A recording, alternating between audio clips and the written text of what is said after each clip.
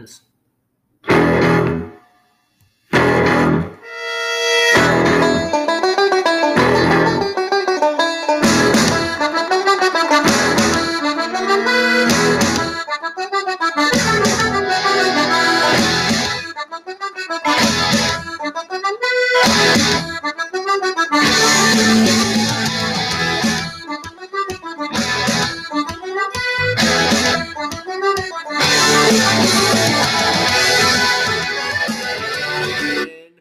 Good evening and welcome to your Warriors podcast, your hub for your 9-time World Series champion Boston Red Sox, your 6-time Super Bowl champion New England Patriots, your 17-time NBA champion Boston Celtics, which we're watching right now, Game 4 of the Eastern Conference semifinals. All right, your 6-time Stanley Cup champion Boston Bruins, and that's where it's going to stand because we're going to talk about that game too, what happened in that playoff series. Your 11-time national champions in football, the Notre Dame Fighting Irish. Your 51-time Scottish Premier League champions, Celtic football. Your 6-time English Premier League champion, Chelsea football. Your Gonzaga men's basketball team. Your Wright State Raiders basketball team or baseball team. And your 5-time national champions in hockey, the Boston College Golden Eagles. Or Eagles, yeah. I'm your host, Tom O'Shea, also known as the Junkyard Dog, also known as the T.O. Schwiggins, and you can't change that. All right. So we called this episode for this week the Tom Seaver episode, or Tom Seaver, because we want to give our condolences to the great pitcher and Hall of Famer Tom Seaver, who passed away this week. Yeah. So yeah, we should probably also call it the John Thompson episode too. Yeah, because he and the reason why I'm saying this is because both Tom Seaver, who pitched mostly with the Mets, but he did spend his last half season with the Boston Red Sox during the 1986 season. And John Thompson, who coached at Duke, who's going on? Here we are. I meant to say John Thompson.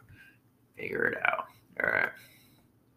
So Hall of Fame, let's see, find his basketball reference. I mean, he has to have one even if he was a player. Yeah.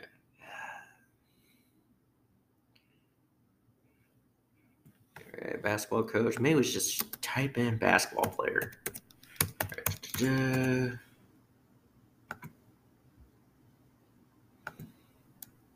Basketball player. Let's see. Find it. Here we are. His basketball reference page. All right. So yeah. So we're getting all these stats of Tom Seaver and John Thompson through Sports Reference, Baseball Reference, and Basketball Reference, respectively. All right. Here we are. Okay. Here we are. Here's the stats. All right. So first, well, since John Thompson did die before I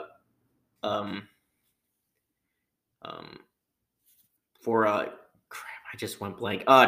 Tom Seaver. We'll go over his stats. He died. Yeah, we said on Sunday. So before right after we recorded this podcast, like the day after we recorded this podcast. All right.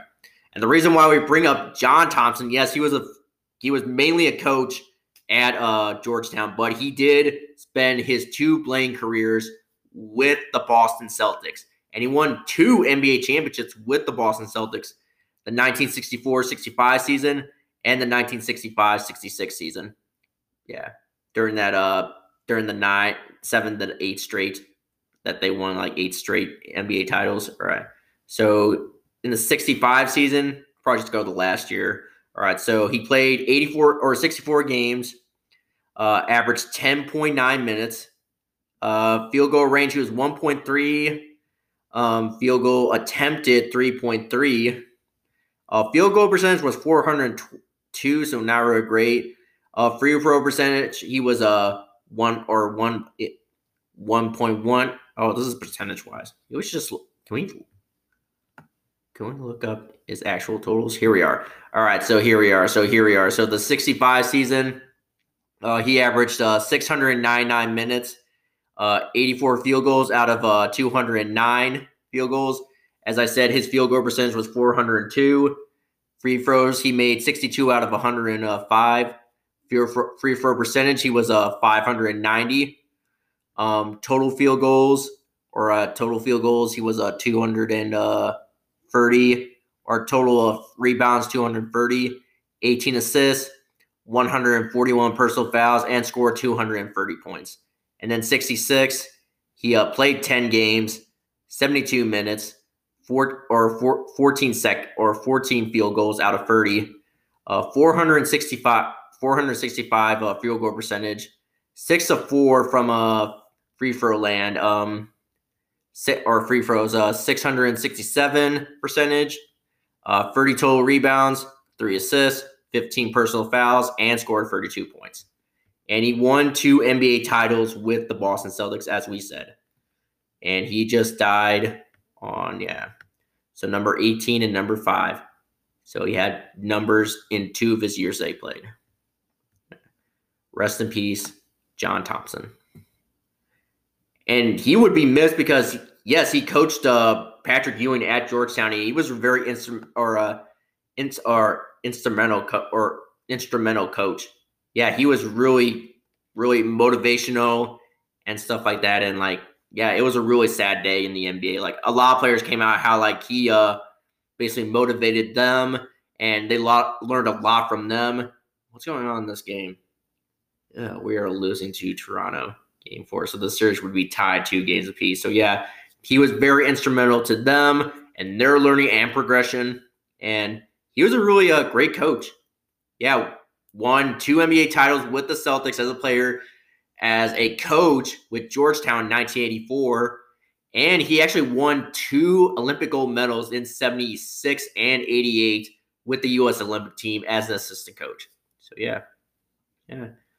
So a couple NBA rings, national title, and 2 gold medals. Yeah, pretty good. Yeah, so awesome. Well, not awesome that he died, but I mean, awesome that he had such a great career. And he was a Hall of Famer, yeah, too. I think as a coach, but yeah. So as we said, rest in peace, John Thompson. All right, so Tom Seaver. So as we said, he pitched only 1 season with the Boston Red Sox. It was a half a season. He got traded from the White Sox to the Boston Red Sox in exchange for Steve Lyons. Remember him from NESN, kind of an analysis, 2017? Yeah, that's same Steve Lyons. All right. So he went 5 for 7, so kind of up below 500, 2 games below 500. 417 win percentage, a 3.80 ERA, 16 games, 16 starts, 1 complete game, 0 shutouts, 0 saves. He pitched in 104.1 innings. He gave up 14 hits, surrendered 46 runs. 44 of those 46 runs were earned. He gave up 8 home runs, 29 walks, and he struck out 72 people. So not really that big of stats, but he is a Hall of Famer, mostly with the New York Mets. So yeah, kind of like the New York version of the Boston Red Sox a little bit. So yeah, basically same fan. Yeah, they hate Yankees fans too. They hate the Yankees too. So kind of same thing. All right, Red Sox are up. At least for that, the Red Sox are winning. So if the Celtics end up losing this game, which is kind of looking like, it's kind of looking like if they can try to pull something out in 6 minutes, then this series is tied. Which I would expect it would be, because Toronto is still the defending NBA champions, and we still cannot take them lightly. We can't take them lightly as we took Philadelphia. Yeah, I would have been more mad if we lost Philadelphia in that round. We deservedly should have swept them, and we did. This, I'm not really expecting a sweep. I think the sweep is out of the question at this point after losing 2 games. So 2-2, yeah. All right. So anyway, so Tom Seaver. So yeah, He was very instrumental too. He was a very upstanding guy, a very stand-up guy, class act. And even Hank Aaron, like when he first met him, like he went up to Hank Aaron and said, yeah, something like, and said something to him and like, yeah, I know you. You're going to be the next best bang. Yeah. So California kid, went to UCLA, University of Spoiled Children. This Notre Dame fan doesn't like that. Well, all right, UCS or USC baseball is okay. USC football is not good. Yeah, screw USC football. Yeah, they're rivals. Yeah, yeah. California kid. He was drafted by the Braves, but listening to the Red Sox radio broadcast on, I believe it was Wednesday. I think it was Thursday or so. Either Thursday or Wednesday. Well, actually, it was Wednesday. Yeah, Wednesday they were talking about how the Atlanta Braves illegally signed him as a drafted free agent. So they had to give him up. And the Mets came in and drafted him, or either drafted him or, you know what, let's give him a contract, yeah. I actually drafted for the Dodgers too, but decided to go to UCLA instead. Wait, draft from you? Oh, I'm confused. All right. Yeah, so rest in peace, Tom Seaver. All right. One of the best. All right. And that's where we will name the episode for this week. So we'll name it the John Thompson and Tom Seaver episode. All right. So let's go over scores. But first, let's take a break. All right, so score update. All right, so here we go. So last time we talked was Saturday afternoon last week, a week from today, and it was before the Nationals and a Red Sox game. So let's tell you about that. So the Red Sox took game one, or basically played game one. Chris Mazza was on the mound, and although he didn't get the win, the Red Sox still found a way to win on the day they pitched. Yeah. So, yeah, as the final score of that game, let's see. Come on. Yeah. So, August the 29th. So, yeah, as we said, so the Red Sox win 5-3 against the defending World Series champion, Washington Nationals. So, yeah, right from the get-go, in the bottom of the first inning. So, the Red Sox get some hits. Verdugo gets a leadoff single, and then JD Martinez doubles with 2 men on second and third. Xander Bogaerts came up to the plate and ding dong, yeah, yep, went yard in the center field. So Verdugo scores, JD Martinez scores, 3-0 Red Sox leading the top of the first. And then they add on to their lead with a JBJ sac groundout to score Kevin Pillar, make it 4-0 Red Sox lead. The Nationals do score some runs. So Juan Soto singles on a ground ball that Mazza should have fielded cleanly and fielded to first, but overthrew it. And basically, so Trey Turner scores. Juan Soto the second, throwing error on Chris Mazza. And then Howie Kendrick singles a ground ball into right field. Soto scores 4-2. Red Sox still lead. And Adam Eaton then singles to score Howie Kendrick into center field. So, yeah, 4-3. Red Sox still lead. And then a homer by Kevin Pillar basically was the go-ahead run for the Red Sox. His fourth and probably last Red Sox homer, and we'll get into why that would be his last Red Sox homer, but you'll probably already know by now. As the Red Sox win this game 5-3 against the Washington Nationals. So great. So play dirty water. Then the next day, Sunday morning, Celtic played their first Scottish Premier League game in basically over a month. Against Motherwell. against Motherwell. Let's see. Score updates. And the final score of this one, Celtic come out with a blowout, shutout victory, 3-0 against Motherwell. Probably one of the worst teams in the league. All right, summary-wise, come on, show it. All right.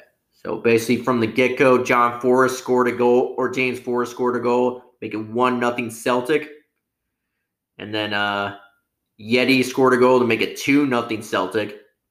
And then Julian made a goal to make it 3-0 Celtic, and that's where the final score would stand. Celtic win. They are currently right now in third in the Scottish Premier League. So right behind, like two behind, basically 6 points behind Rangers. It's like the Yankees. Oh Lord, come on now. I don't think that will stand. That will stay long. Hopefully it won't. Yeah. All right. Okay, so that's it for that. And then Celtics versus Raptors, game 1. It was supposed to be played on Thursday, but since they did the whole boycotting of Jacob Blake and the shooting there, they decided to move it to Sunday. And let's get over Sunday's game. Let's talk about Sunday. All right. So Sunday. So basically, Celtics basically blew out the Raptors as the final. So as basically the final score of this one was 112-94. Yeah. So basically, Jason Tatum and Marcus Smart both had 21 points and led the game. Daniel Tice had a double-double. So basically, let's see. Go over recap. So they led the team with 21 points. Kemba Walker had 18. He did kind of have almost an injury scare, but he basically led through it. Yeah. So at that point, the Toronto Raptors have never beaten the Celtics in the bubble. So they are still 0-2 at this point. So they were 11-0 in Disney against everybody else, but 2-0 against the Celtics. Yeah. So very great game. So awesome, great game. So let's see. So tip-ins. Yeah, so no Raptor starter reached double digits in scoring until 126 remaining in the third quarter. Wow, that's a long time. That's how dominant this game was. Yeah. Awesome. Very awesome. Yeah. Yeah, as they said, the series was up one game to none. So that's where it stands. Then the Red Sox played the Nationals, and Bobby Dahlbeck gets his career or major league debut, and we tell you why that is later on in the news. But he came out to replace Mitch Moreland. And summary-wise, as once again the Red Sox got on top of the defending champs in the bottom of the first inning, Xander Bogaerts homers for the second time in the first inning. His 8th homer of the year as he scores Rafael Devers, make it 2-0 Red Sox lead. Then a single by Kevin Plawecki scores Kevin Pillar to make it 3-0 Red Sox. Then Rafael Devers homers. He's 5th of the year to score. Alex Verdugo make it 5-0 Red Sox. Juan Soto does score or single in the top of the third to score Victor Robles, make it 5-1 Red Sox lead. Then Asdrubal Cabrera sac fly into left field to score Trey Turner, make it 5-2 Red Sox lead. And Kevin Plawecki doubles his third of the year to make it 6-2 Red Sox lead. And welcome to the major leagues. His first hit became his first career homer. Bobby Dahlbeck homers into right field to score Kevin Plawecki, make it 8-2 Red Sox lead.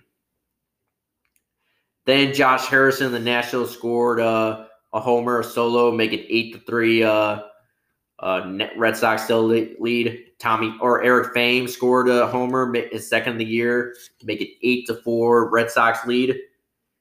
Then Adam Eaton triples to score Yan Gomes, make it 8-5, so not great. And then Rafael Devers put the go-ahead run on, make it 8 or 9-5 Red Sox lead, and that's where the final score would stand. 2 in a row for the Red Sox. Play dirty water. All right, then Monday, should we get into this? All right, so they played the Braves. And right from the get-go, the Atlanta struck first. Nick Markakis doubles into left field to score Dansby Swanson. 1-0 Braves lead. Then the Red Sox got on the board as Rafael Devers singles. He's been having a few games to score Alex Verdugo. Tied ball game 1-1.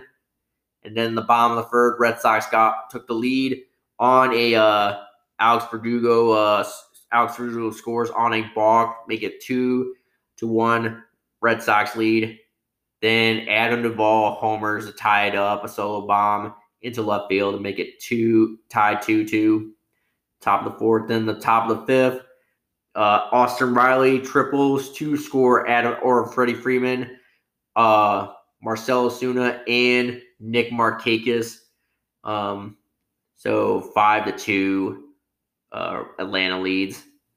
Then the Knicks singled on a sharp, or then Nick Markakis singles on a sharp ground ball to center field to score Dansby Swanson, make it 6-2 Braves lead. Then Xander Bogaerts then singles in the center field to score Christian Vasquez, but that's where the final score would stand, 6-3 Red Sox lose.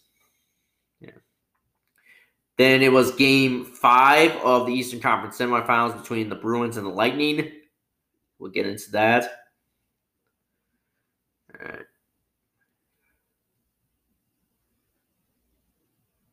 All right. That wasn't really pretty.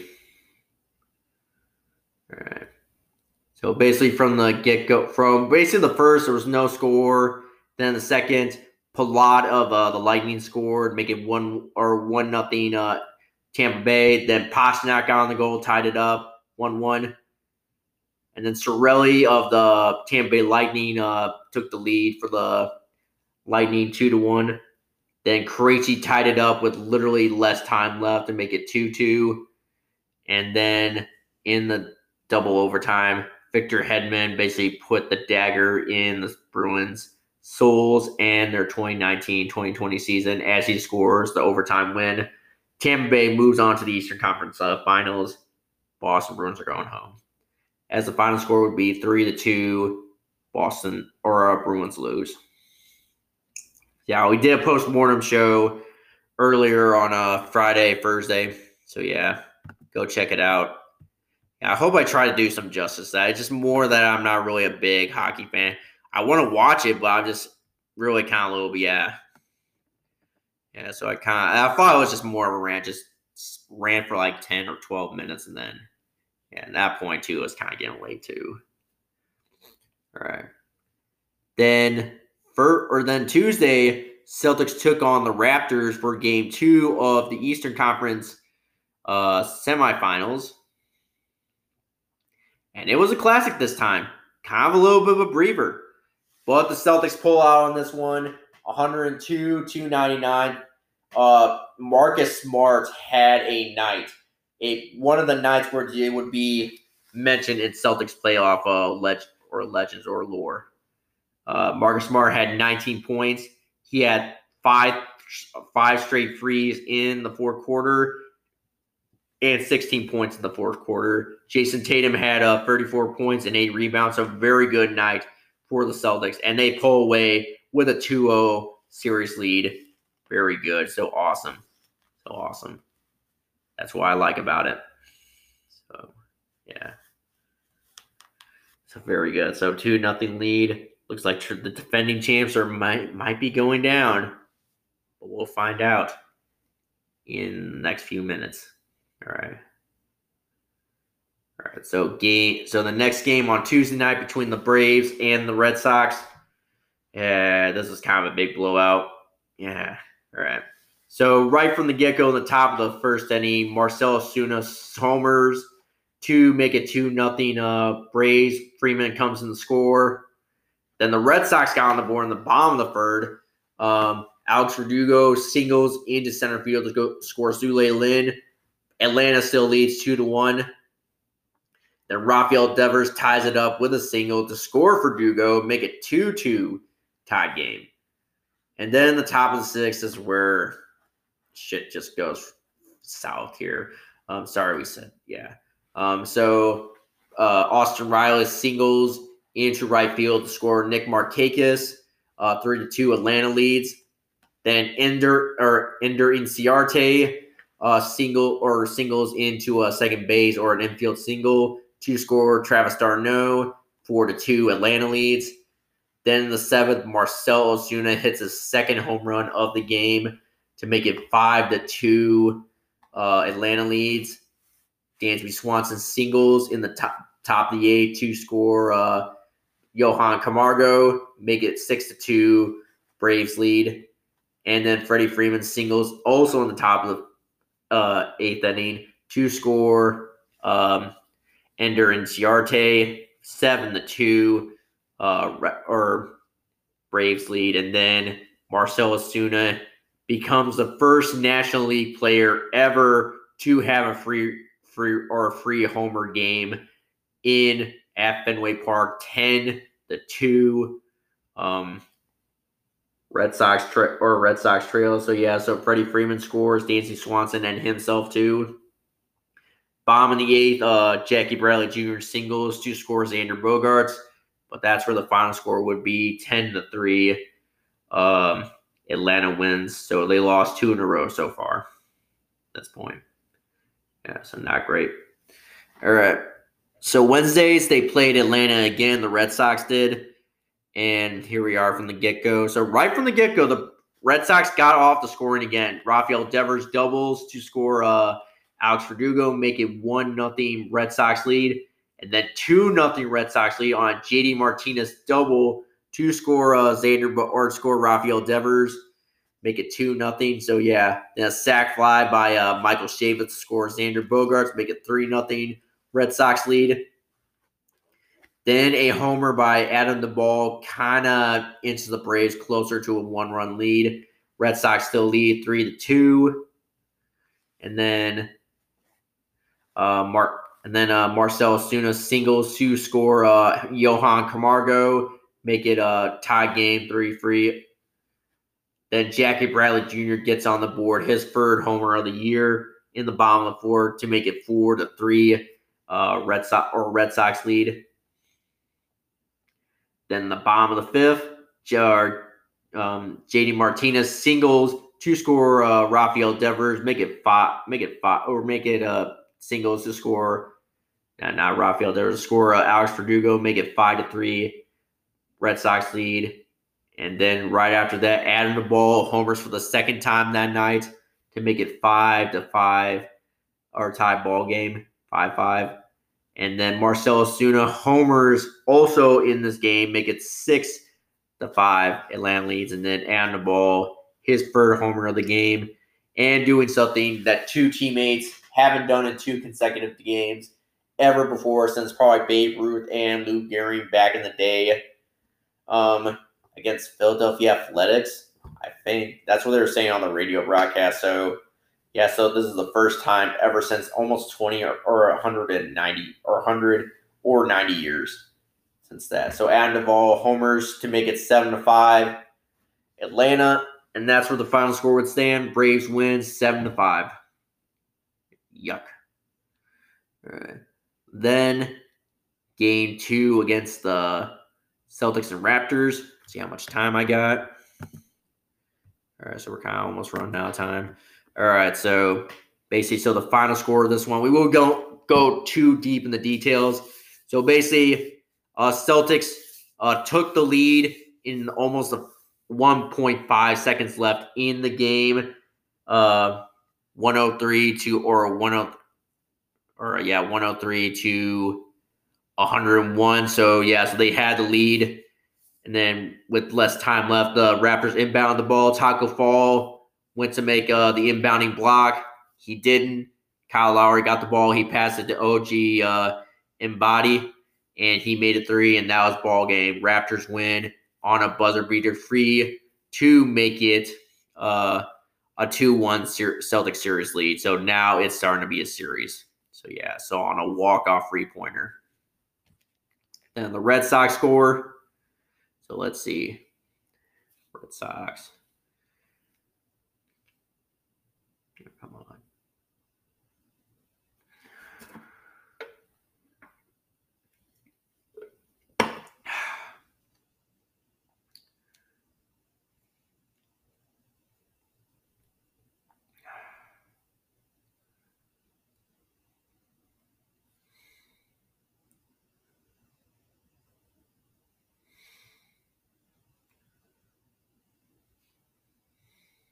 Get out.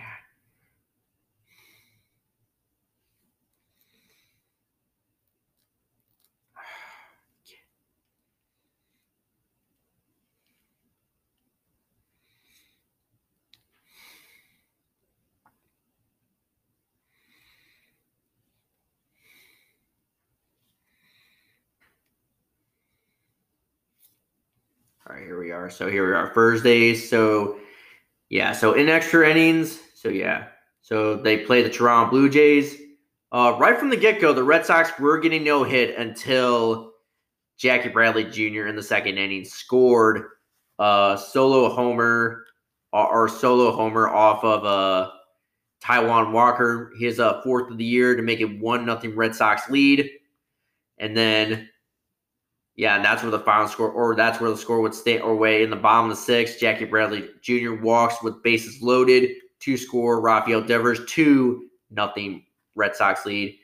And up until that point, Teoscar Hernandez broke up Martin Perez's no-hitter, which is basically considered one of the best Red Sox starting outings for the season 2020. And then Joe Panik singles to score Teoscar Hernandez. 2-1 Red Sox still lead. And then Brazier came in. He threw a wild pitch to score Craig Biggio, or Kevin Biggio, Craig Biggio's son. Make it tied ball game 2-2. And then that game went to extra innings. All right, so we got a final Raptors 1, but we won't go over the stats. Yeah, so tied ball game. Yeah, tied series. All right, so the same guy who broke up Martin Perez's no-hitter also gave the Blue Jays basically the go-ahead runs. And, yeah, so he homers, a free-run homer to score Derek Fisher and Craig Biggio, 5-2 Red Sox, or 5-2 Blue Jays lead. Then basically Yoris Gurriel's basically homers to basically put the nail in the coffin, 6-2 or 6-2 Blue Jays, and that's where the final score would stand. In 10 innings, Red Sox lose 6-2. All right. Then and the next day Friday. Yeah, so I took that day off. The Red Sox played 2 games, a doubleheader. All right, so let's go over that. So they played game 1 at 3 o'clock or 4 o'clock Eastern time, whatever time zone you live in. And then, Zach Galli started for the Red Sox, and he basically got shelled. Former Red Sox Travis Shaw homers to give the Blue Jays the 1-0 lead in the top of the second inning. Then Danny Jansen homers to give the Blue Jays a 3-0 lead in the top of the second. Then the bottom of the second, new guy Yaro Nunez gets his first homer as a Red Sox and scores Kevin Plawecki to make it 3-2. Toronto still led. Then Teoscar Hernandez rounded into a double play, but that double play also scored Randall Grichuk to make it 4-2 Blue Jays lead. Top of the fifth, Rowdy Tellez had a sac fly to score Kevin Biggio, 5-2 Blue Jays lead. Then Red Sox got on the board on a Jose Peraza doubled his 8th of the year to score Yairo Munoz to make it 5-3. Blue Jays still led. Then a wild pitch by Tanner Roark scores Peraza, make it 5-4. So the Red Sox were starting to come back. We're starting to come back in this game.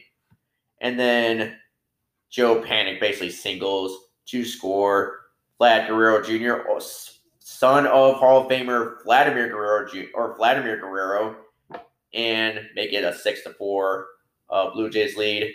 Then Randall Grichuk singles into a left field to score. Well, was deflected to score Lourdes Gurriel, who is brother of Yuri Gurriel of the Astros, and former Red Sox Travis Shaw. 8-4 Blue Jays lead. But the Red Sox were not done yet. Yairo Munoz keeps performing in this game as he doubles to give the score Kevin Plawecki make it 8-5. So they're not done yet. They weren't going to go down without a fight. So 8-5, and then 8-6. Red Sox still trail by 2. Michael Chavis singles into center field to score Jackie Bradley Jr. And then 8-7. Red Sox trail by 1 as Jose Peraza grounds a force out to second base, Kevin Biggio, but scores Yairo Munoz. 8-7 Red Sox trail, but that's where the final score would stand. And also, this was a doubleheader, so it was 7 innings for this year. So that's where it would stand. After 7, Red Sox lose 8-7. Then in game two, let's get into that. All right. So right from the get-go, they didn't score a hit until the 2nd inning, which is basically normal. But Zue Lin hits a ground roll double, his first of the year, to score Christian Vasquez, making 1-0 Red Sox lead. Chris Mazza was on the mound to pitch for the Red Sox. And then at the top of the 3rd, Michael Chavis, the Ice Horse, singles into center field to score Rafael Devers 2-0 Red Sox lead. Rowdy Tellez does hit a home run and kind of cuts the lead 2-1, while the Red Sox lead 2-1 with a home run by Rowdy Tellez, as I said. Throwing error by catcher Reese McGuire on a pickoff attempt scores Yairo Munoz, make it 3-1 Red Sox lead. Then Jonathan Villar, the new acquisition for the Blue Jays, singles a ground ball in the center field to score Randall Grichuk to make it 3-2 Red Sox lead. But thanks to bullpen pitching from Robinson Lear and a few other people, Red Sox hold on to the win and win game 2 of this doubleheader 3-2. What they were the away team in this game. So basically, that's the new rules of this whole doubleheader for this year. One team will start off, the home team will start out as the home team, and then second game, the home team would be the away team. Yeah. All right. So to end off the week, the Royal Rooters teams were 7-6. So yeah, so with let's see what their win percentage was. We added up 462. So pretty better than last week's. Yeah, they started winning games.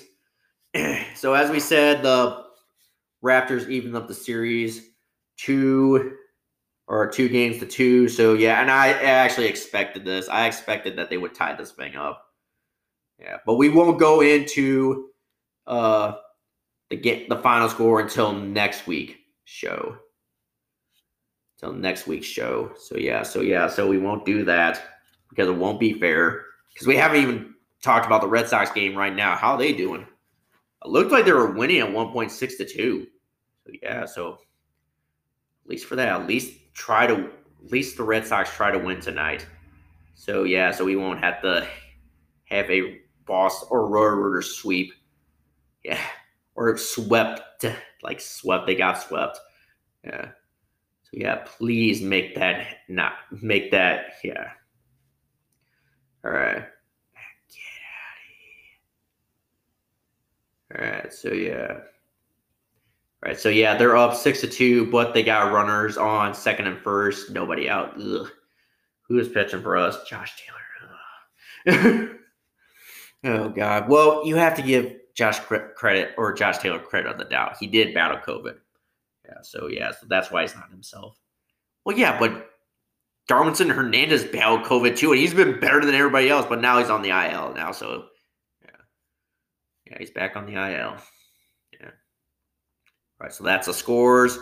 Right, so we'll go to break and then come back and talk about news, what happened around the league or around the sports world or Royal Rooters world, and for this week, and then go over our book league standings for this round, and who crowned our new book league champion, and then go over some fantasy stats too for baseball right now. Just go over score updates, but yeah. So yeah, and then wrap up the show, call it a week. All right. But first, we're gonna go break. All right, we are back. All right, let's talk about the news. So let's go over some news stats. All right, get out of here. Wait, what is this? What is this? Hey, hold on. Okay, hold on. We gotta do some stuff. All right.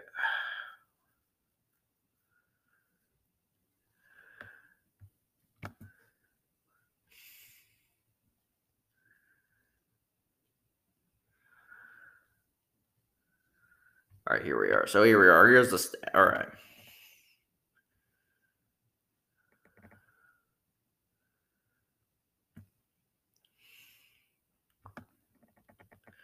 All right, so Saturday stats. So Nathan Eovaldi headed back on the IL. It's now on 10-day now. They were saying that he was going to be back today, but 10-day, I don't know. I didn't hear any news. Yeah, haven't been ready for. I don't know.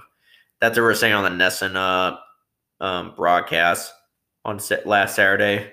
They got the news. So right after we recorded last week episode, the news broke that he was heading to the IL. Then Sunday morning, when I was doing building check at the school I'm working at, I saw the news that Mitch Moreland got traded to the San Diego Padres, or the Slam Diego Padres.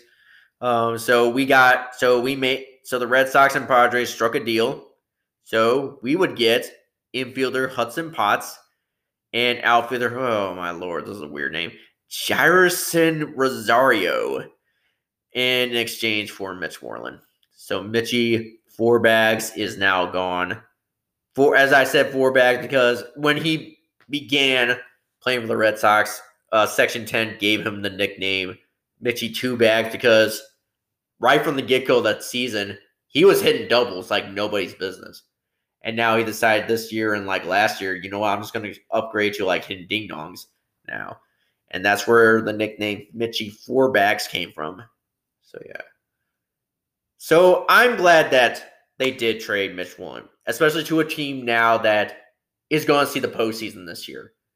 Yeah. And he deserves to go there, because at least try to make the quest for World Series championship, which is actually starting to be very good, possible for someone like the Padres. Yeah.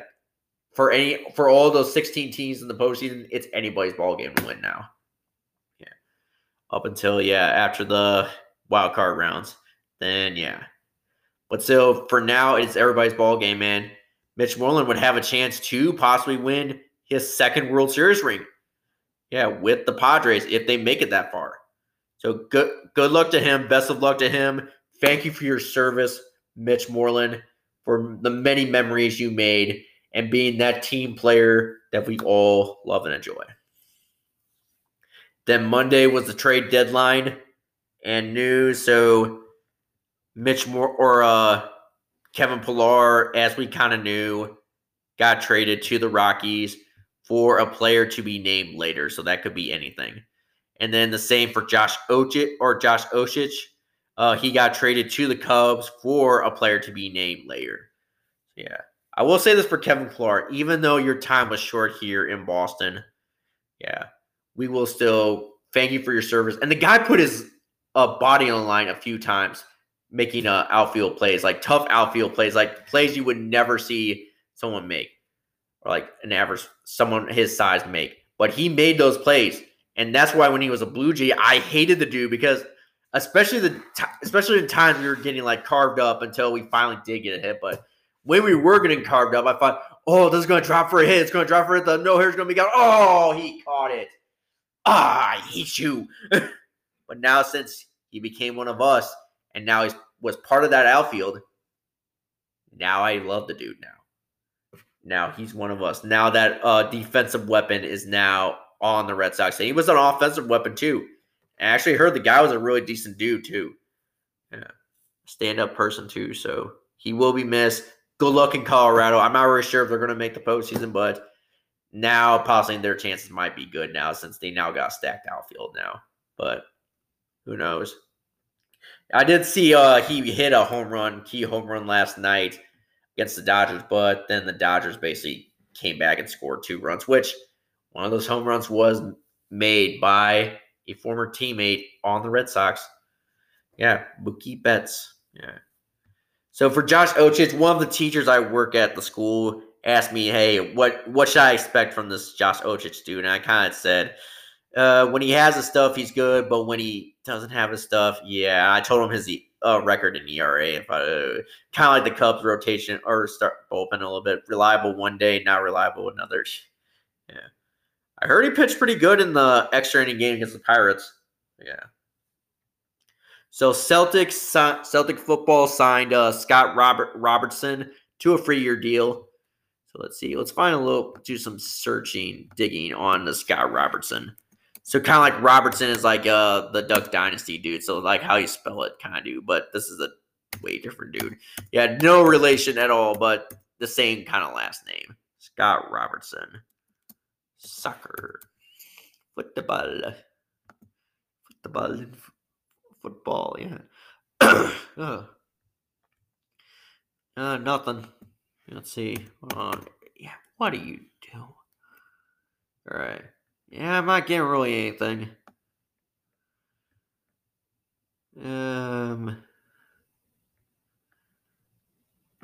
Let's see.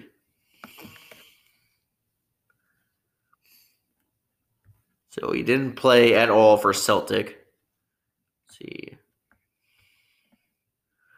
No stats. And we're not getting any stats. This is from Yahoo Sports. Yeah. Oh, so he's a young dude. So he hasn't really played at all. So 2001. So yeah, he's a pretty young dude. Midfielder. So they basically just brought a guy up from the farm system, which is basically their like youth league, basically. Yeah. So yeah. So almost 20, 19 years old. Huh. Yeah. All right. Tuesday, no news. Wednesday, Notre Dame football announced that they will have fans in the stands, but it will be a limited capacity. And at this rate, I would have fans and no fans whatsoever and have playing football. Yeah, so pretty much. So, yeah, so any way we can do it. Celtic football signed another free agent, this time from FA Ireland International defenseman Shane Duffy. Yeah, for their Instagram, they had like a little like a picture where they're playing the Irish Rovers. So kind of like, yeah, so another Irishman on Celtic. Yeah. So very neat. So very good. Yeah, very good to sign him. Then Thursday's news. Patriots released wide receiver Mohamed Sanu. I kind of a little bit expected to. I didn't like since his performance last year, how like he didn't really get much didn't really perform well. I'm kind of okay that he's gone a little bit. Running back Damian Harris may miss week 1 with a hand injury. So yeah. All right. Then the Bruins defenseman Zdeno Chara announced on Instagram that he wants to stay with the Bruins. So that's very good. At least somebody who wants to try to finish his career with the Bruins. So good. So yeah. Will that happen? I'm not really sure. Hopefully it does. When you say something, I mean, yeah. And that's kind of one of the answers that we were trying to find out for this year. Will he stay this offseason or after this offseason, or will he not? I mean, yeah. And then Cam Newton gets the Patriots starting quarterback up. Very good. And they also announced their team captains. So here we are. So we'll go over the list. Kick returner Matthew Slater, center David Andrews, quarterback Cam Newton, running back James White, Jawan Bentley, Lawrence Guy, and the McCourty twins, Devin and Jason McCourty. They look really the same to me. Like they really look like identical twins. Yeah, so I couldn't really tell who was who. Yeah, I mean, you would have to, I don't know, yeah. You imagine going up to say, hey, Devin, my name is Jason. Actually, somebody did, like, one of the managers I was managing with for Northern Community my final year there, called one of the, we had two twins on the team playing at the time, and he called them the wrong name, and the dude got really offended. Like, oh, my name is not so-and-so. For freshmen. Yeah. All right, then Friday, Chelsea football signs Kai Havertz to a $60 million pound signing fee, which could rise to $72 million. But that's very good. They're now starting to Chelsea's now starting to rake up some offensive talent. So they're getting some players. They are getting some players to kind of make up for last year. Yeah. So very good. Then today, the Patriots finally finalized their roster and released some players. We'll probably go over it now. Yeah. All right. We'll go over the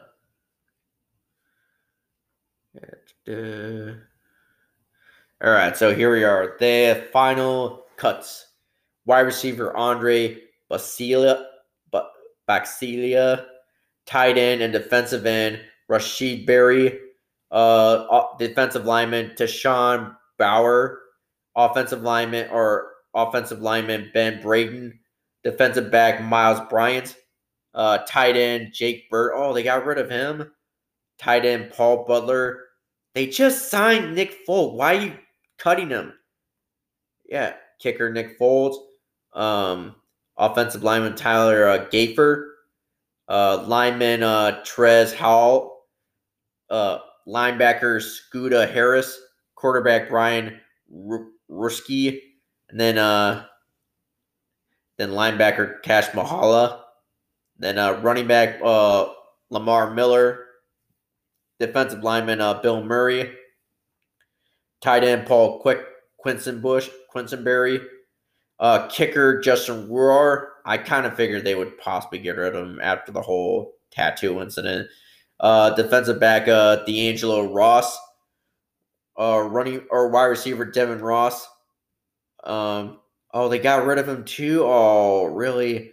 Running back J.J. Taylor. Wide receiver Jeff Thompson. Defensive lineman Nick Foreman. Defensive lineman Sander Williams, and then wide receiver Isaiah Zuber. So not great. Yeah. Sad to see them go, but I could see where they had to make the cuts. All right. Okay. All right. And with that being said, let's announce the starting roster. All right. And now, introducing your 2020 New England Patriots at quarterback. And your two quarterbacks are Cam Newton, Jarrett Stidham, and Brian Hoyer. And then your running backs are James White, Sony Michel, and Rex Burkhead. And then, Damian Harris too at running back team. Sorry, I forgot about him. And then fullback Jacob Johnson. Then your wide receivers, Julian Edelman, N'Keal Harry, Damiere Byrd, and Gunnar Olszewski. And then, wide receiver Jacoby Myers. This is kind of, all right.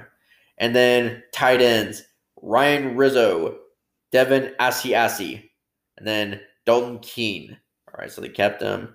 And then offensive linemen, Isaiah Wynn, Joe Tooney, David Andrews, Shaq Mason, Jameer Esmir, Michael Nwani, and then Corey Cunningham, Hashani, this is a weird name. We'll learn him eventually. Hasmani Vorholt, Yamakashi, and then Justin Huron. And defensive lineman Brian Cureward, Adam Butler, Dietrich Wise Jr., Derek Rivers, Bo Allen, Lawrence Guy, Joshua Uchi, then linebackers Josh Uchi, Anthony Jennings, John Simmons, Chase Winovich, Jawan Bentley, Brian Copeland, and Shaquille Calhoun. And then cornerbacks Jonathan Jones, Juwan Williams, Stephon Gilmore, JC Jackson, and Jason McCourty. And then safeties, Devin McCourty, Adrian Phillips, Terrence Brooks, Kyle Duggar, and then Cody Davis. And then special teams, Justin Beffel, Matthew Slater, Joe Cardona, and Jake, and then punter Jake Bailey. Then we don't have a kicker. Yeah, we should have a kicker. It should be Nick Foles. I'm pretty sure they did not get rid of Nick Foles. Why would they get rid of Nick Foles? They signed the dude. I don't know. It beats me. All right. And then Gordon Hayward returned today to the bubble, but he now has to be quarantined. He left the bubble early to be with his wife during the birth of their first son. So, yeah, very good. Be there for that. Yeah, awesome. So he's back. He won't be back playing for another couple of weeks. But, yeah, he probably won't be back with the team for another, 4 days because he has quarantine. Yeah. So that's the news. All right. So we'll take a break and then come back and talk about the Book League standings. And then talk about who's your Book League champion. All right. All right. So here we are, the Book League standings. All right. Number 1 is, with 47% finish, the Boston Red Sox. Killer Bees, baseball's best outfield by Jim Prime and Bill Nolan. And then at number 2, with 45% finish, If These Walls Can Talk, stories from the Boston Red Sox dugout, locker rooms, and press box by Jerry Remy and Nick Conforto, late Nick Conforto. Then number 3, The Search for God in Guinness, a biography of the beer that changed the world by Stephen Mansfield at 44% finish. At number 4, with 41% finish, Kazimierz Pulaski, The Life and Legacy of the Polish Commander Who Became the Father of the American Cavalry During the Revolutionary War by Charles Rivers Editors. And then number 5, with 41% finish, The Real Pinky Blinders, Billy Kimber, The Birmingham Gang, and the Racecourse Wars in the 1920s by Carl Shin. And then number 6 with 40% finish, The Closer, My Story by Mariano Rivera and Wayne Coffey. Number 7 with 40% finish, Tales from the New England Patriots Sidelines, a collection of the greatest Patriot stories ever told by Mike Felger. Then number 8 with 39% finish, The Great Book of Boston Sports List by Andy Gersh and Mike Conley. And number 9 with 38% finish, From Darkness to Dynasty, The First 40 Years of the New England Patriots by Jerry Fortin. And number 10 with 34% finish, The Gipper, George Gipp, New York Rocky and the Dramatic Rise of Notre Dame Football by Jack Kavanaugh. And number 11 with 34% finish, Homegrown, How the Red Sox Build a Champion from the Ground Up by Alex Spear. At number 33 with 12%, or number 12 with 33% finish, Band of Giants, The Amateur Soldiers Who Won America's Independence by Jack Kelly. And then number 13 with 31% finish, The Good, the Bad, and the Grace of God, What Honesty, Pain, and Pain taught us about faith, family, and forgiveness by Jeff and Jessica Robertson. And then number 14 with 28% finish, Black Mass, Whitey Bulger, The FBI, and A Devil's Deal by Dick Lear and Gerard O'Neill. And number 15 with 28% finish, Collision of Empires, The War on the Eastern Front in 1914 by Prick Butter. And number 16 with 27% finish, Unbeatable, Notre Dame's 1988 championship and the last great college football season by Jerry Burica. And then number 17 with 26% finish, A Season for the Ages, How the 2016 Chicago Cubs brought a World Series championship to the North Side by Al Yellow. And number 18 with 26% finish, The Road to Omaha, Hits, Hopes, and the History of the College World Series by Ryan McGee. And number 18 with 25% finish, General Fox Connor, Pershing's Chief of Operations and Eisenhower's Mentor by Stephen Radlis. 25% finish, yeah, that's what we said. Then number 20 with 25% finish, 1916, A Global History by Keith Jeffrey. And then number 21 with 25% finish, The Vanquish, Why the First World War Failed to End by Robert Gerhardt. And then number 22 with 24% finish, Alvin York, A New Biography of the Hero of the Argonne by Douglas V. Mastriano. And number 23 with 50% finish, or number 23 with 24% finish, The 50 Best College Football Teams of All Time by Bill Conley. And then number 24, James Conley, or number 24 with 24% finish. Yeah, pretty neat. Yeah. See how we worked that in? James Conley, 16 Lives by Lorcan Collins. And then number 25 with 24% finish, No Better Place to Die by Robert Murphy. And then number 26 with 23% finish, A Brave Black Regiment, The History of the 54th Regiment of Massachusetts Volunteer Infantry from 1863 to 1865 from Captain Luis F. Emilio. And then number 27 with 23% finish, Conform, exposing the truth about Common Core and public education by Glenn Beck. And then number 28 with 23% finish, Death of a Nation, the Plantation Politics and the Making of the Democratic Party by Dinesh D'Souza. Number 29 with 23% finish, Fears, How Competing for Myself Changed Everything by Aly Raisman. At number 30 with 23% finish, The Irish Civil War, Law, Execution, and Atrocity by Sean Enright. At number 33 with 23% finish, Relentless, A Memoir by Julian Edelman. At number 33 with 22% finish, They Shall Not Pass, The French Army on the Western Front from 1914 to 1918 by Ian Sumner. And then number 33 with 21% finish, African Kaiser, General Paul von Lettow-Vorbeck and the Great War in Africa from 1914 to 1918 by Robert Gowdy. And we did say 21% finish, yeah. Then number 34 with 20% finish, The Allies, Roosevelt, Churchill, Stalin, and the Unlikely Alliance that won World War II by Winston Groom.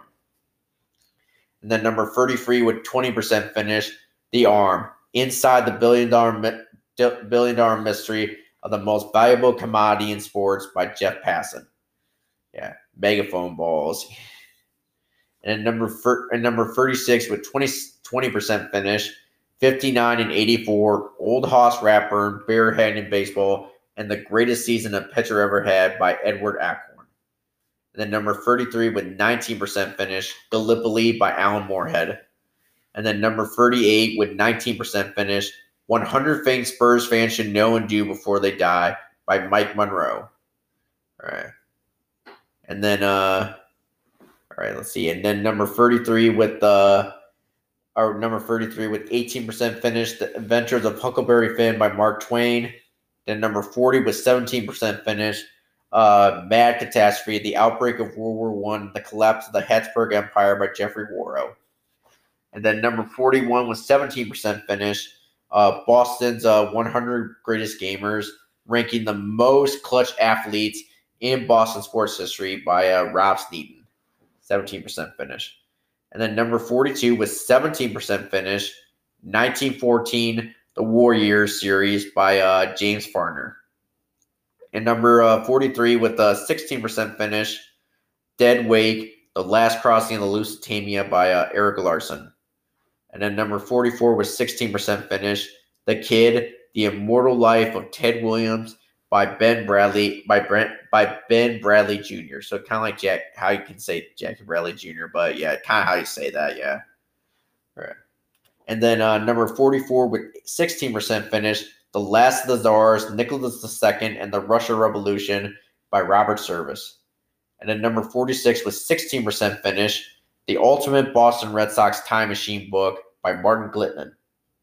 And then number 47 with 16% finish, Wherever the Green is Worn, The Story of the Irish Diaspora by Tim Pat Cogan. And then number 48 with 16 or 15% finish, or number 48 with 15% finish, Irish Boston, A Lively Look at Boston's Colorful Irish Past by Michael Quinlan. And then number 49 with 14% finish, The Kaiser's Army, The German Army in World War I by David Stone. And then number 15 with 14% finish, The White War, Life and Death on the Italian Front from 1915 to 1919 by Mark Thompson. And number 51 with 12% finish, Belichick, The Making of the Greatest Football Coach by Ian O'Connor. And then number 52 with 12% finish, Don't Put Me In, Coach, My Incredible NCAA Journey from the End of the Bench to the End of the Bench by Mark Titus. And then number 53 with 12% finish, The Green and the Gray, The Irish and the Confederate States of America by David T. Gleason. And then number 54 with the 12% finish, The Guns of August, The Outbreak of World War I, and by Barbara W. Tuchman. Then number 55 with 12% finish, The Lees of Virginia, Seven Generations of an American Family by Paul C. Nigel. And then number 56 with a 12% finish, Revolutionary Russia from 1891 to 1991, A History by Orlando Figgis. And then number 57 with 12% finish, The Song by Robin Pryor and Trevor Wilson, 12% finish, as I said. Number 58 with the 11% finish, The Boston Celtics, Larry Bird, Bob Cousy, Red Auerbach, and other legends recall great moments in Celtics history by Michael D. McClellan and Folks Jan. And then number 59 with 11% finish, Conquest of Illinois from 1778 to 1779 by George Roger Clark. And then number 60 with 11% finish, Last Man Standing, The Memoirs, Letters, and Photographs of a Teenage Officer by Richard Van Enden. And then number 61 with 11% finish, When the Irish Invaded Canada, The Incredible True Story of the Civil War Veterans Who Fought for Ireland's Freedom by Christopher Klein. And number 62 with 10% finish, A History of the Boston Braves, A Time Gone by William J. Craig. And number 63 with 10% finish, A World on Fire, Britain's Crucial Role in the American Civil War by Amanda Foreman. And then number 64, How the Irish Saved Civilization by Thomas Cahill with 10% finish, yeah. And we didn't mention it.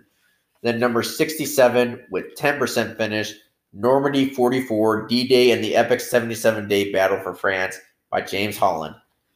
And number 66 with 10% finish, The Second World War by Anthony Beaver. And then number 67 with 10% finish, War in the East, A Military History of the Russo-Turkish War of 1877 and 78 by Quentin Berry.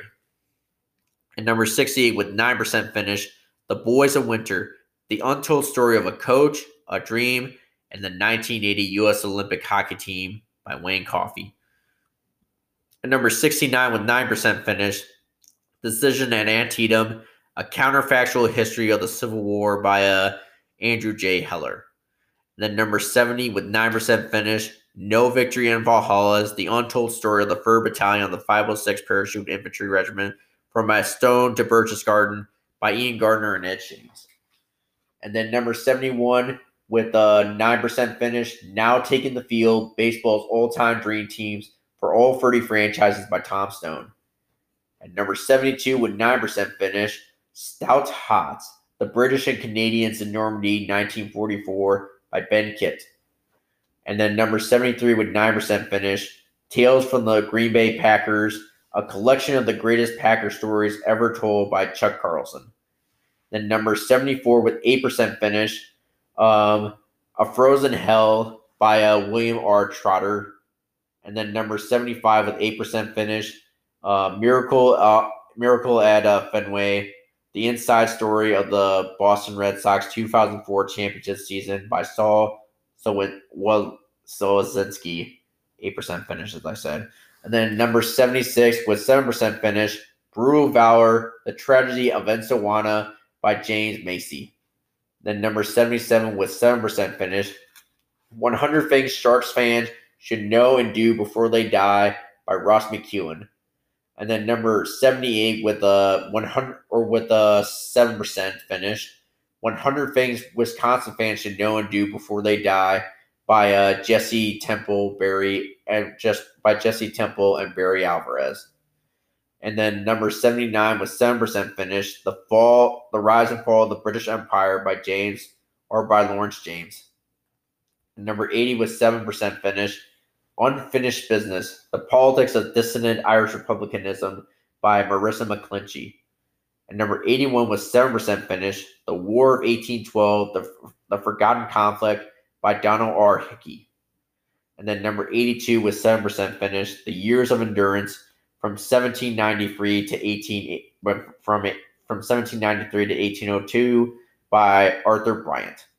Then number 83 with 6% finish, Celtic Football, How the League Was Won 49 Times, Won Now 51 Times by David Potter. And then number 84 with 6% finish, The Grim Reaper, The Life and Career of a Reluctant Lawyer by Stu Grimson and Kevin Allen.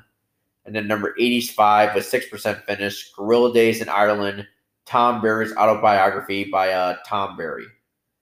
Then number 86 with 6% finish, If These Walls Can Talk, Stories from the Boston Bruins Ice, Locker Room, and Press Box by Dale Arnold and Matt Coleman. Then number 87 with 6% finish, The Men Who Lost America, British Leadership, The American Revolution, and the Fate of the Empire by Andrew Jackson O'Shaughnessy. Then number 88 with 6% finish, Michael Jordan, The Life by Roland Lansby. As I said, 6% finish. And number 89 with 6% finish, The Office, The Untold Story of the Greatest Sitcom of the 2000s, An Oral History by Andy Green. And number 90 with 6% finish, Showboat, The Life of Kobe Bryant by Roland Lansby. And then number 91 with 5% finish, Celtic, The Official History by Brian Wilson. And number 92 with 5% finish, The Defense of Sevastopol from 1941 to 1944, The Soviet Perspective by Clayton Donnell. And number 93 with 5% finish, Dream Team, How Michael, Magic, Larry, Charles, and the greatest basketball team of all time conquered the world and changed the game of basketball forever by Jack McCollum. And then number 94 with 5% finish, Fellowship or Lord of the Rings, The Fellowship of the Ring by J.R.R. Tolkien. Then number 95 with 5% finish, The Original Curse, Did the Cubs throw the 1918 World Series to Babe Ruth's Boston Red Sox and ignited the Black Sox scandal by Sean Devaney. Then number 96 with 5% finish, Scribe My Life in Sports by Bob Ryan, the retired Bob Ryan. Number 97 with 5% finish, Showtime, Magic, Kareem, Riley, and the Los Angeles Lakers Dynasty of the 1980s by Jeff Pearlman. We'll explain why we got some of these books. We got a book about Mariano Rivera and a book about the 80s Lakers, and some books about a book about the Cubs, Packers, Sharks, Spurs, and Wisconsin sports. So we'll explain to that. We just decided to be just, and we did say that the Sharks and those teams that we mentioned were favorite. I mean, the Mario Rivera. I like Mario Rivera, and the book about Kobe and the '80s Lakers. We decided because we're fans of the games of basketball, we have a little bit of respect for the Lakers. Yes, I hate the Lakers. I will to the day I die, but I kind of do have a little bit of respect for the guys, especially those '80s teams. Yeah, look, yeah, they were all right. Yeah, so that's why we should explain why we had those books on to begin with. Yeah, and the last time we explained them, we really didn't give really good of a reason. Mainly because we're just fans of the games, fan of the game of basketball. All right. At number 89 with 5% finish, Take Me to Your Paradise, a history of Celtic-related events by Liam Kelly. Try, man. Get a dry throat. All right, number 99 with 4% finish. Aces Falling, War Above the Trenches from 1918 by Peter Hart. At 100 with 4% finish, An Officer in the Iron Brigade by Rufus R. Dawes. And then at 101 with 4% finish, Basketball, A Love Story by Jackie McMullen. And then 102 with 4% finish, Bunker Hill, A City, a Siege, and a Revolution by Nathaniel Pilbrook. And number 103 with 4% finish, Day of Infamy, The Bombing of Pearl Harbor by Walter Lord. And then 104 with 4% finish, The Fall of Berlin, 1945 by Anthony Beaver. At 105 with 4% finish, Gettysburg by Stephen W. Sears. And 106 with 4% finish, Jack Parker's Wise Guys by Tim Rapoli. And then 107 with 4% finish, Loose Balls by Jerry Pluto. At 108 with 3% finish, A Higher Call, an incredible true story of combat and chivalry in the war-torn skies of World War II by Adam Mykonos and Larry Alexander. At 109 with 3% finish, A Patriot's History of the United States, From Columbus to America's Age of Entitlement by Larry Silkart, I can't pronounce that name. At 110 with 3% finish, Grant and Sherman, The Friendship That Won the Civil War by Charles Bracelin Flood. And 111 with 3% finish, John Adams by David McCullough. At 112 with 3% finish, Jutland 1916, Death in the Gray Waste by Nigel Steele and Peter Hart. At 113 with 3% finish, Primetime Propaganda, the true Hollywood story of how the left took over your television or TV by Ben Shapiro. Yeah, we even have books about conservatism. Well, mostly I'm just a libertarian and with some conservative values. I just don't like being told what to do. That's why I've become more of a libertarian than a Republican or a Democrat. Yeah, I just feel like the government should not tell me what to do, kind of deal. Yeah, government should stay out of my business and just let me be myself. All right, and let me have a different lifestyle than what they want me to have. All right, back to all right. At number 114 with 3% finish, The Reagan Diaries by Ronald Reagan. So diaries that he wrote during his time in the White House. Then 115 with the 3% finish, The Romanovs from 1613 to 1918 by Simon Sebag Montefiore. Then 116 with the 3% finish, Ty Cobb, A Terrible Beauty by Charles Learson. Then 100, and that book too. I mean, I'm not a Ty Cobb fan, but I love the game of baseball, kind of deal. That's why we put it in there. Learn about one of the greats, even though he was a racist and a low-life piece of shit. Sorry, that's the second one you used. All right. At 117 with the 2% finish, a history of the Ottoman Empire by Douglas A. Howard. Then 118 with the 2% finish, American Ulysses: The Life of Ulysses S. Grant by Ronald C. White Jr. and then 119 with 2% finish. 521, the story of Ted Williams home runs by Bill Nolan. And then 120 with 2% finish from Colony the Superpower, U.S. Foreign Relations in 1776 by George C. Herring. And then 121 with 2% finish, William Tecumseh Sherman, In Service of My Country, A Life by James Lee McDonough. Then 122 with 2% finish, Willie Wallace, A Heart of a Lion by Willie Wallace, Jim McGlinley, Archie McPherson, Michael Nolan, Rod Stewart, yes, the Rod Stewart, famous pop artist, and Paul Brand. And then 123 with 1% finish, The Eagle Unsound, and this is a newer book that takes place of Warsaw 1920, Poland and the Poles in the Second World War by Hulek Kolensky, 1% finish, and 124 with the 1% finish, Grant by Ron Chernow, and then finally 125 with 1% finish, and in last place, Tower of Skulls, A History of the Asia-Pacific War from July 1937 to May 1942 by Richard B. Frank. Ooh, we made it through. All right, so as we said, your book league standings champion for this season is the Boston Red Sox Killer Bees, baseball's best outfield by Jim Prime and Bill Nolan. Let's give a hand.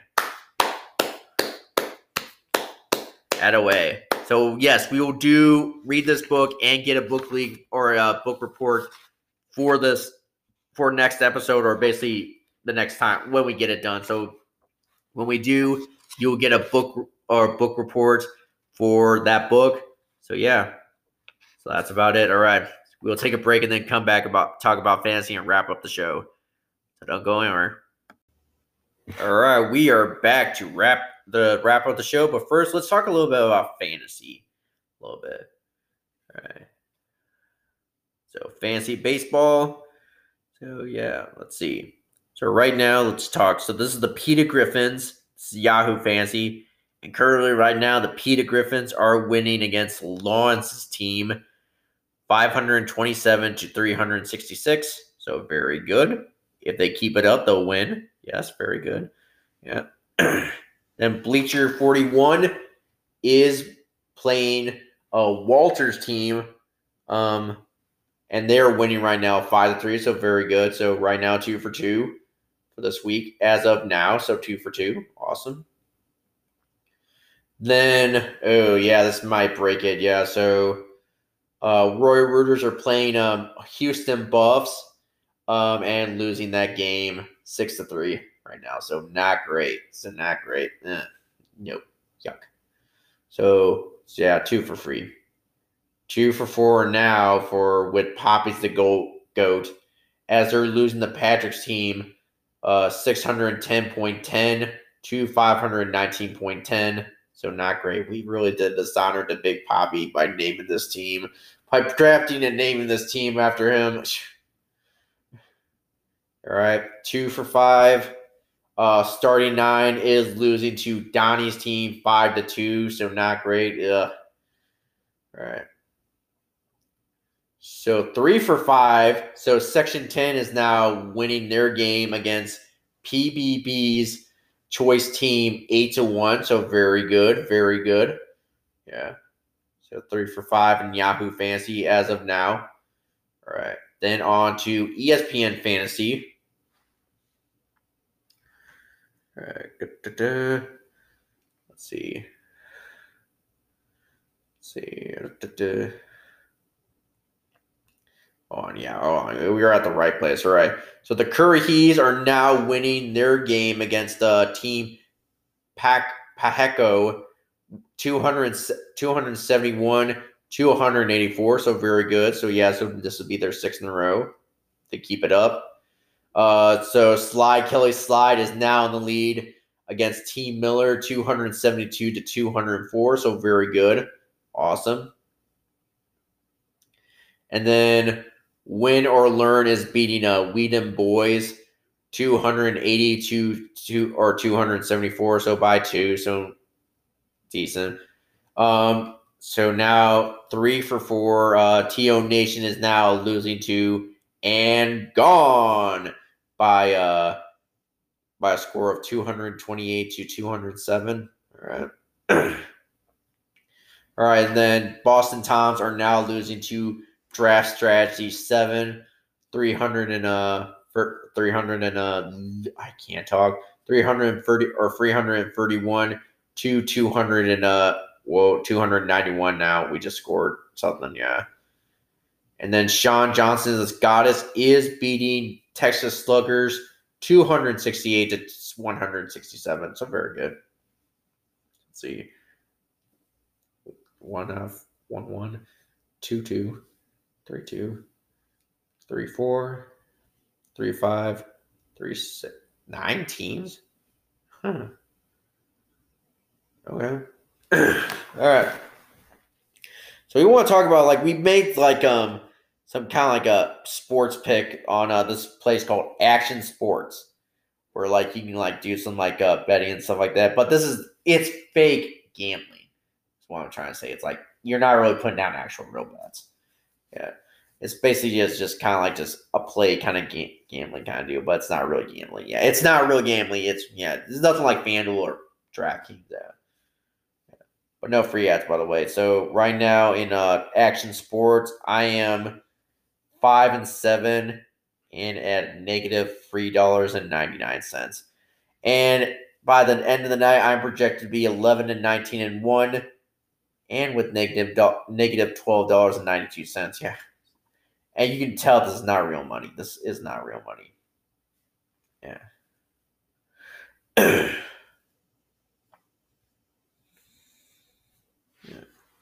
All right. So that's. Whoa. Okay. Sorry about that. One of my coasters. One of my coasters got stuck to my water glass I have, and it just basically just popped off. So that was just unexpectedly, yeah. Didn't break though. All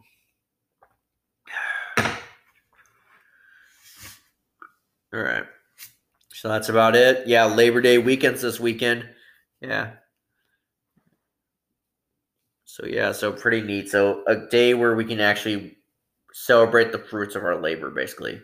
The day that like we can basically have off and just enjoy that. We can have a day like Labor Day. All right. Anything else? All right, we're good. All right, thank you guys so much for listening. Thank you for giving this opportunity to share and keep doing what I love. Subscribe, rate, and review on Apple iTunes. Give us a 5-star review if you can. Follow the show on Twitter at Podcast Royal. And then follow my personal Twitter page at JunkyardDog_92. We will have those in the details of the episode. And then follow the show on Instagram at RoyalRooters1992. We've been posting some Insta stories of certain flags that we have. So go check that out if you can on the Instagram page. And then follow the Reddit page. And then follow the show on Spotify, Apple, Google, Breaker, Overcast, Pocket Cast, Radio Public, and Stitcher, or wherever you get your podcast from. Doesn't matter to us. And also Bullhorn too. Yeah, that's one of the ones that kept popping up on the demographics on the how many. Yeah. All right. And with that being said, that about do it. See you guys next week. Mañana. Happy Labor Day weekend.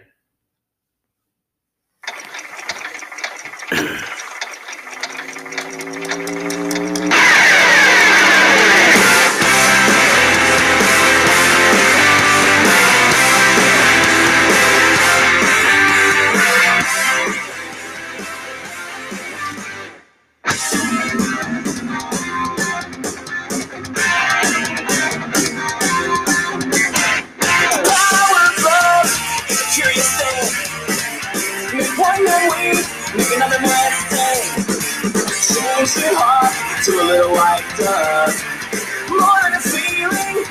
That's the power of love. Tougher than diamonds, rich like cream. Stronger and harder than a bad girl's dream. Make a bad one good, make the wrong one right. Power of love will keep you home at night. Don't need money, don't take fame. Don't need no credit card to ride this train. It's strong and it's sunny and it's cool sometimes, but it might just take your life. That's the power of love. It's the power of love. First time you see it, it might make you sad. Next time you feel it might make you mad. But you'll be glad, baby, when you found. That's the power that makes the world go round. It don't take money, don't take fame. Don't need no credit card to ride this train. It's strong and sunny, it can be cool sometimes. It might just save your life. They say that all in love is fair. Yeah, but you don't care. But you don't know what to do when it cares for you. And with a little help from above, you feel the power of love. You feel the power of love. Can you feel it?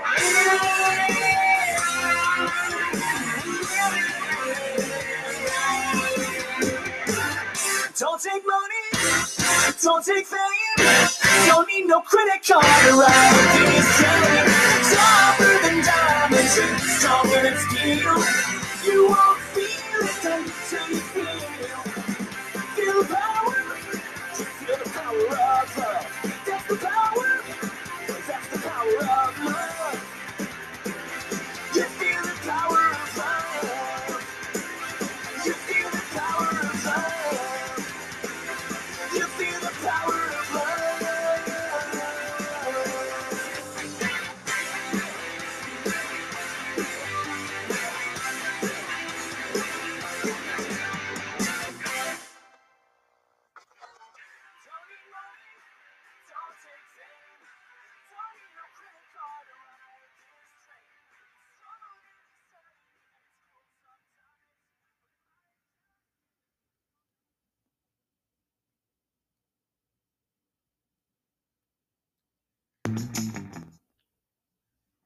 No free ads.